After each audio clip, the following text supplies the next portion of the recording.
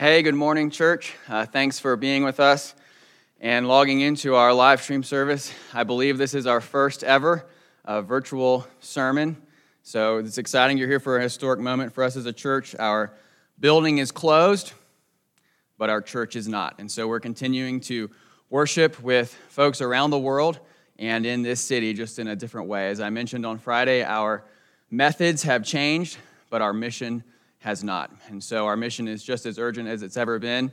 And so we're excited to be with you all this morning.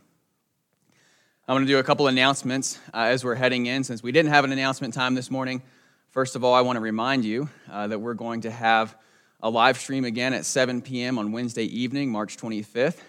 I've asked a couple of my friends who've been trained in Christian counseling to join me for a live Q&A, and we'll ask them some questions about how we can be wise during this time of isolation as we face things like fear and loneliness and anxiety. So I'm really excited about that time. These are two men that I trust and whose advice has been helpful to me as I walk with Jesus, and so I hope to be able to see you there. Second, I want to remind you, as I mentioned on Friday at our church town hall, that we are looking for a community that's full of problem solvers rather than problem finders. And so I just want to give a shout out to Greg and Molly Hitt this morning for being problem solvers and hosting their own home worship on Facebook Live. I know many of you joined them for that. We were encouraged this morning at the church. We had that playing while we were getting everything set up for this live stream. So thanks to Greg and Molly. I want to make another note about problem finders versus problem solvers. I mentioned a couple situations on Friday that this would apply, and there's another one. And it's this situation this morning. We are streaming live, and we are, of course, going to inevitably have hiccups and problems. There are most likely going to be folks in our congregation who have trouble connecting. And so there's two different ways to respond. One would be the problem finder response, and the problem finder response would look something like this. You might text me this afternoon, hey, Pastor Matthew, just wanted to make sure you know that so-and-so and so-and-so and so-and-so weren't able to connect to the live stream. Thanks. Have a good afternoon. That would be the problem finder approach. The problem solver approach would be this. Hey, Pastor Matthew, so-and-so and so-and-so had trouble connecting.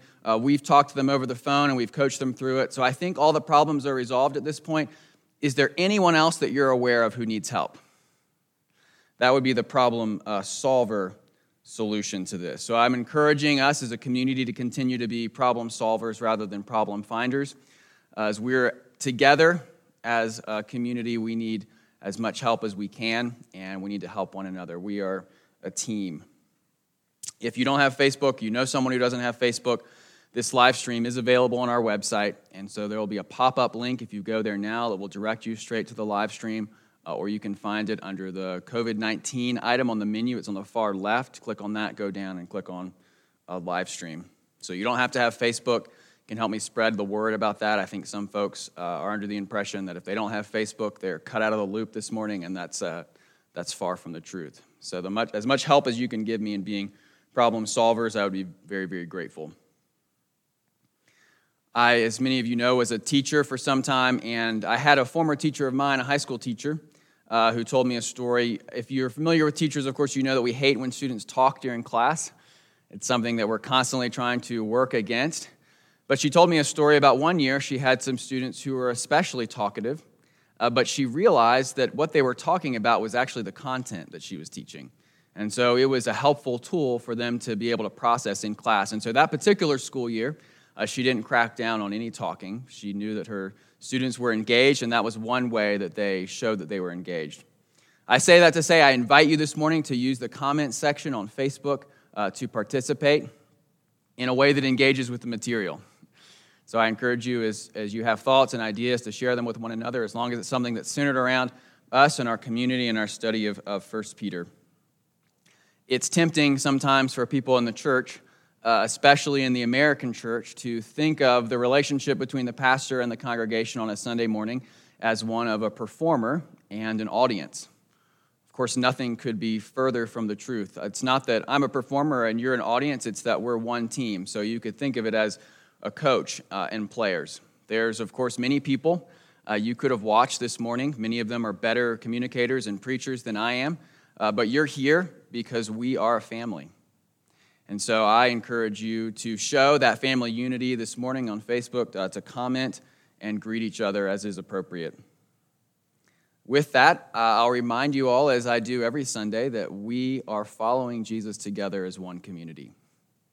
We're following him together, whether we're meeting virtually or in person, and as we follow him together, we're convinced that there's no one so good that they don't need God's grace, and no one so bad that they can't have it. That's why we come week after week, again and again, to God and his word, because we believe that he speaks to us about his grace. And so we're coming this morning for our last sermon in our 1 Peter series. And so I'm going to tell you these things for the last time. 1 Peter is a letter. It's a letter written by a man named Peter, and he writes it to churches in the 1st century A.D. In Asia Minor, what's now modern-day Turkey. And he writes to these churches because they're struggling. These churches are struggling for a couple reasons. They're struggling because they feel out of place in the world as Christians, and because they're facing opposition from the world as Christians. And so Peter writes to both encourage and instruct them. He writes to encourage them that Jesus is worth it. Jesus is worth living for, and he's worth loving for. Jesus is also worth suffering for, and he's worth dying for. Not only does he write to encourage them, but he also writes to instruct them. He writes to instruct them how to live in the world as Christians and how to respond when they face opposition from the world as Christians. And we're coming near to the very end of this. I mentioned last week, there comes that moment if you're meeting with a good friend or a counselor and they've given you encouragement and advice, maybe in a tough situation, you feel less alone. There still comes that time when you have to walk out the door and go back to the situation that you're in. That's what Peter is doing here. He's giving his final instructions to these churches before his letter ends. They've been given tremendous encouragement from the work that Christ has done for them and the grace that he has for them, and they've been given a lot of practical advice. And now, Peter's last word for them is this: don't give up. Stand firm. Stand fast. Take everything that I've given you and I've instructed you, and now live it out in the world. In his book, Sea Stories, Navy Admiral William McRaven tells of his time and when he was in Coronado, California in 1977, and he was going through SEAL training to become a Navy SEAL. And one of their slogans was this: the only easy day was yesterday. They started out with 155 men, and when they were 9 weeks in, they were down to 55 men. And during that time, during their training, their instructors would tempt them over and over to ring the bell, which was not a metaphor. There was a literal bell that they would ring, and if someone rang the bell, it was their way of saying that they were done. They were done with SEAL training. They could go home. They would no longer have to suffer what they were going through, and they could return to a life of ease and comfort. And so in this section from 1 Peter, Peter's simply saying this: don't ring the bell. No matter what you go through in life, don't give up. Remain faithful to God. Remain faithful to his people. It's with that we're going to turn to God's word. I invite you to turn with me, whether it's in your Bible, on your phone. Maybe you've printed out the worship guide that we provided over email. But we are in the last few verses. We're in 1 Peter chapter 5, and we're starting at verse 12. And as we come to this passage, remember that this is God's word. And God tells us that his word is more precious than gold, even the finest gold. And it's sweeter than honey, even honey that comes straight from the honeycomb. And so that's why we read it now, starting at verse 12. By Silvanus, a faithful brother as I regard him, I have written briefly to you, exhorting and declaring that this is the true grace of God. Stand firm in it. Verse 13. She who is at Babylon, who was likewise chosen, sends you greetings, and so does Mark, my son. Greet one another with the kiss of love. Peace to all of you who are in Christ. I invite you to pray with me as we come to this portion of God's word. Our Father in heaven, we thank you that your word never fails, and you promise that it never returns to you empty. It accomplishes your purposes. It accomplishes your purposes whether we meet in person or we meet through Facebook. We also thank you that our hope is in the name of the Lord who made heaven and earth. We ask that you'd give us that hope and encouragement this morning, that you'd give it to us through each other as we're together, even if it's only in a home or through the internet, and that you'd give us that hope through your word. We ask that you'd send your Spirit to do that now, that you would soften our hearts, you'd open our eyes, and you'd unstop our ears, that we'd be able to see and hear and believe everything that's written about you in your word. And we ask all these things not because we earn them or deserve them, but because we belong to Jesus, and so we ask them in his mighty name. Amen. Peter starts out here with a reference to a man named Silvanus. This is someone that we see in other parts of the Bible. He appears in the book of Acts as a messenger to carry a letter, and that's most likely what's going on here. Most likely, Silvanus is someone who is carrying this letter from Peter and taking it to the churches in Asia Minor. He's a courier. He could potentially have helped help Peter write the letter. That's unclear, but if we get pulled down and dragged down into the weeds, we're sort of missing the point. Regardless of whatever role Silvanus plays, he highlights something that's been a theme of this book, which is that we need each other. Peter walked with Jesus and knew Jesus personally, and that didn't make him a superhero. Much like us, Peter still needed the people of God. He needed their help. He needed practical help. He needed practical help from someone like Silvanus. He's going to mention, not just in verse 12, but then we're also going to hear in verse 13 about his companions. In the same story, Admiral McRaven tells about right before they're going to go into the last week of their initial SEAL training known as Hell Week. And they have one man with them who's part of the training, and it's his second round, because the first time around, his bicep was torn off of his arm in an accident. So he took time away to heal, and then he returned. So he had experience, and he knew what it was they were about to be up against, and so he took the men together, and he gave them a little pep talk. And he said this: the only way you can complete Hell Week is if we stay together as a team. We must stick together. There is no such thing as a Lone Ranger Christian. There was no such thing as a Lone Ranger Christian in 2019, before the coronavirus hit, and there's no such thing as a Lone Ranger Christian now. We continue to need each other just as much in 2020 in Colorado Springs as Peter needed Silvanus and his friends in the first century in Rome, in the Roman Empire. Our building may be closed, but our church is as open as it's ever been. And we are working together and loving each other just as much as we did before. Peter's picking up on his final themes here, and this is one we've seen throughout the book. He's told us twice to love one another from the heart.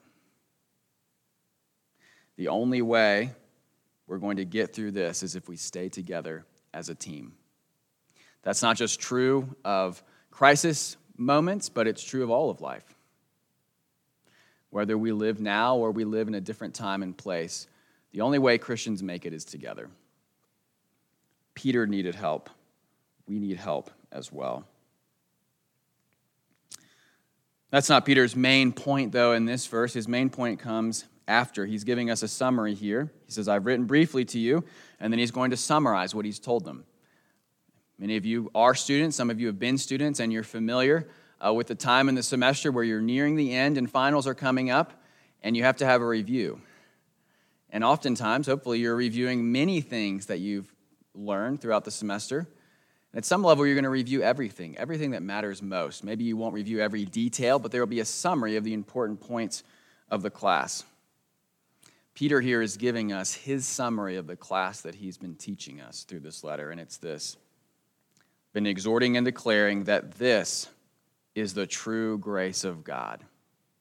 Stand firm in it. There's two elements here. First, the true grace of God. He says that this is the true grace. So what is he referring to by the this? Well, since it's a summary, it's what he's been exhorting to and declaring, he is referring to this entire letter that we've read. He's been telling us in different ways and at different angles what it looks like to belong to Jesus and to receive his grace. And so we can go through and quickly summarize as well. We saw in chapter 1 that we are chosen by God, but exiles in the world. That's part of God's grace, that we belong to him.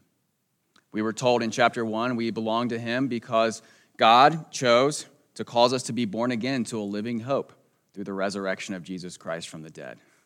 And so that's part of the true grace that we stand in, the fact that we have a living hope. He also told us in chapter 1 that because God is our Father, we're holy like he's holy. And so that's part of the grace that we stand in. Then we saw in chapter 2 that God has given us a mission. We saw in chapter 2, verse 9, that we are a priesthood. We represent God to the world, and we represent the world to God. And so that's part of the grace of God. We bring tremendous honor and glory to Jesus Christ when we do that. We moved on to chapters 2 and 3, where we saw a variety of practical situations where God's grace applies. We submit to authority even when it leads to suffering, because Jesus submitted, even when it led to his suffering. And then finally, we had a long section on suffering for the name of Jesus, and we saw God's grace in that as well, the grace that we can stand firm in. And it was the grace that we suffer for Jesus, for Christ, but we're united with Christ. And so we have tremendous hope even as we suffer because we're connected with him. Jesus suffered.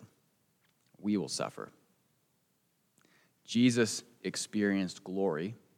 We will experience glory as well. And so that's the true grace of God. That's the grace of God that we stand firm in.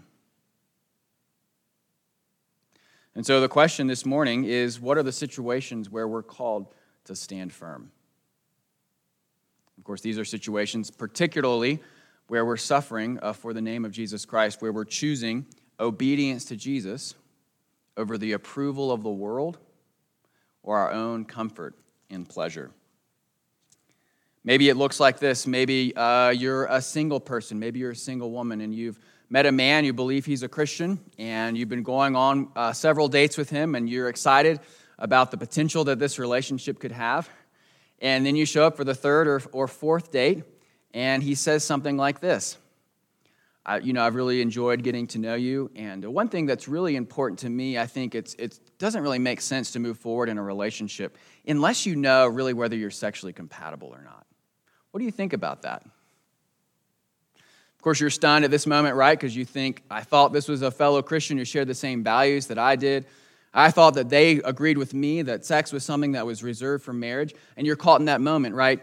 Am I going to be able to stay faithful to Jesus Christ and potentially lose this relationship that I've been excited about? Well, this is the true grace of God, right? Jesus didn't make promises with his body that he couldn't keep. But instead, he sacrificed his body for us on the cross. And so we sacrifice for his sake. One of my friends that I'm going to gather with on Wednesday at 7, as I was talking to him earlier this week, he gave me a wonderful reminder. He said, relationships are a wonderful desire, but a terrible hope. And so our confidence, even when it causes us to lose what we might long for, is that we know the true grace of God, and so we stand firm in it. Maybe you're tempted to believe that because God is your father, you can ignore the government. You don't have to obey things that the government tells you when it's inconvenient or you think it's stupid. And yet we've been reminded of the true grace of God in this passage. Jesus submitted to authority even when it was costly for him. And so we do the same. This is the true grace of God. Stand firm in it. Maybe you're ashamed to claim the name of Jesus Christ. Maybe you're embarrassed to be a Christian and you avoid hard conversations about that, afraid of what you might lose. Peter's reminded us of that as well. Noah was out of step with his society. God was faithful to him. You are out of step with your society. God will be faithful to you as well. And so we can witness to our Lord and Savior Jesus Christ even when it's difficult and painful. This is the true grace of God. Stand firm in it. Maybe you're suffering for the name of Jesus Christ. Maybe following Jesus has caused you to lose job opportunities. Maybe it's caused you to lose friendships. And you find yourself asking whether it's really worth it. Jesus suffered. You will suffer. Jesus experienced glory. You will experience glory as well. He is worth it. This is the true grace of God. Stand firm in it. That is Peter's last word for these people. Now, I've made a big point during this sermon series about understanding the different types of suffering. That there are three types. There's suffering for our own foolishness and sin in this world. There's suffering in general just because of the presence of sin in this world. And then there's suffering for the name of Jesus Christ. And I have highlighted and underscored over and over again that what we are talking about specifically in this book is the third type, suffering for the name of Jesus Christ. And yet we find ourselves right now as a city and a world in a situation 2 type suffering. We're suffering right now because of the presence of the coronavirus. The coronavirus is not a result of the direct sin of the members of Cheyenne Mountain Presbyterian Church, so it's not type 1 suffering. And both Christians and non-Christians are susceptible to it, so it's not type 3 suffering. It's not suffering for the name of Jesus Christ. And so this passage does not directly speak to this issue. However, we can also take comfort and courage from this passage indirectly, secondarily. In other words, as we live in this time and face this crisis, we can also know the true grace of God and stand firm in it. We can know that the true grace of God means we're not surprised or undone. We know that sin and evil are a real presence in this world. And so while we might be surprised by the fact that it's this specific type of suffering, while we might be surprised that it happened in this way, while we might be caught off guard by how quickly it occurred, we're not surprised by the fact that things like this happen. Jesus told us, in this world, you will have many troubles. And so part of how we know the true grace of God is we know that this is not the end of the story.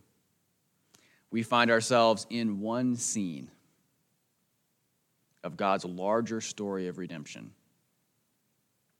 And that means we can have hope because we know how the story ends. We know that Jesus is coming back, as we read in chapter 1 of 1 Peter, and that he is going to make all things right.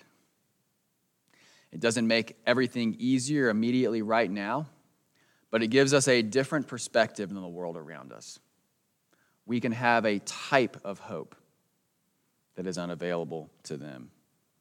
God is faithful, and in Jesus Christ, he's presented the full and final solution to every struggle and suffering we face in this world. And so we, as we face problems now, can also look forward to Jesus' return. When he is going to come back, he's going to make all things right, and he's going to rescue us and take us to be with him forever. That's what Peter means when he refers to the salvation prepared for us. And so, brothers and sisters, this is the true grace of God. Stand firm in it. We can also remember what Peter's told us when we're tempted to circle the wagons as we face this together. It'd be tempting for us to batten down the hatches and decide we're going to look out for me, myself, and I. And yet Peter's given us instruction about that as well. Remember, he's told us in chapter 2, verse 9, that we are priests to the nations. He tells us this in chapter 2, verse 12. Keep your conduct among the Gentiles honorable, so that when they speak against you as evildoers, they may see your good deeds and glorify God on the day of visitation. What better opportunity could we have for others to see and glorify God because of our good deeds during this time? We have the opportunity to bring Jesus tremendous glory and honor, not out of a sense of duty or moralism, but because he is our Father, and he's coming back for us. And so we have a hope and a security that we can offer to others, and we can act out of ourselves. This is the true grace of God.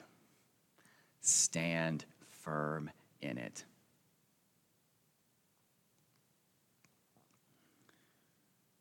Peter ends here with a final command. Greet one another with a kiss of love. He mentions some more of his companions. Of course, he's showing them here his solidarity with them. We could think back to verse 9 of chapter 5. We know that the same kinds of sufferings are being experienced by your brotherhood throughout the world. And now he's listing part of their brotherhood throughout the world. He's not in Asia Minor with them. And yet he sends them greetings from their brothers and sisters who are in solidarity with them, suffering the same things. She who is at Babylon. There's been a lot of ink spilled over what this is a reference to. I believe most likely, she who is at Babylon is a reference to Peter's community, his church community where he's located. Babylon is code in the Bible for Rome. It's the way it's used here and the way it's used in the book of Revelation. So the church community at Rome sends them greetings. They're part of the same empire, but they're in different parts. They're in the capital city. The recipients of this letter are in modern-day Western Turkey, in Asia Minor. And then he sends greetings from Mark as well. But if we get bogged down into the details of who she at Babylon is, again, we've missed the point. Because the point is this, that God gives us one another to help us stand firm. He gave Peter to these people. He had to write them a letter, right? He couldn't shake their hands. He couldn't give them a hug. That's the same situation, a similar situation to the one we face. But we can send each other greetings. We can send each other text messages and emails. We can call one another. We can FaceTime.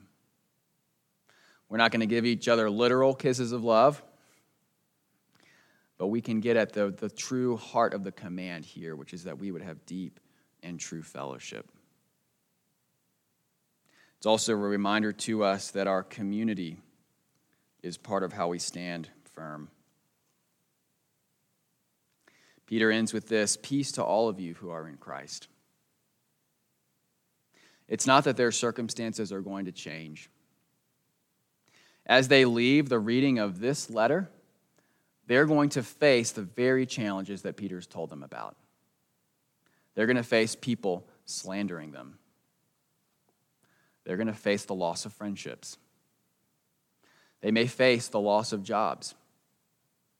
They may have misunderstandings from their family members. They also have peace.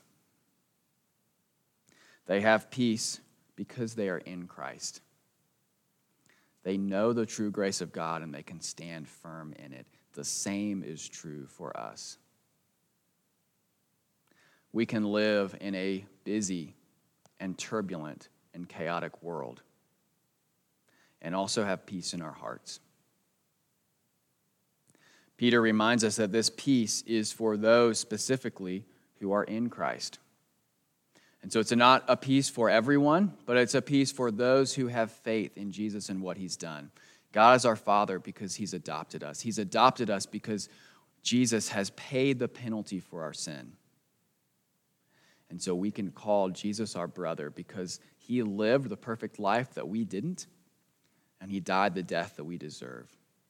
And in that, he gives us peace. Peace knowing that no matter what happens, we have a treasure in heaven that cannot be touched.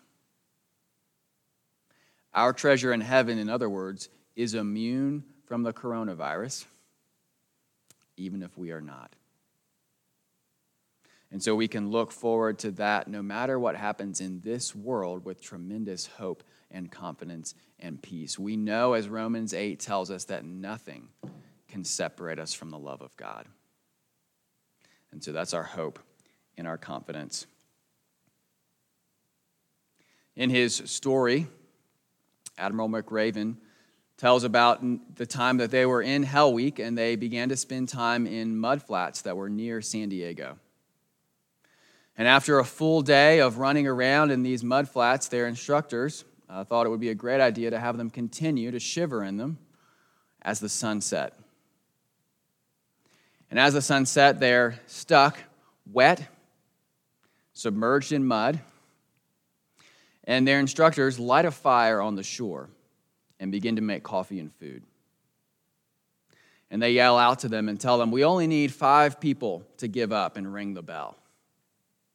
If we can get 5, then all of you can come and sit around this fire with us. You can drink coffee, and you can eat the wonderful food that we have." Of course, in the midst of their suffering, it was incredibly tempting for many of them to give up in that moment. And so they locked arms with one another in the mudflats. But even that wasn't enough. There was one man near the end who broke the arm lock and began to make his way away from the mud and towards the fire. And at that moment, one of the SEALs in training began to sing.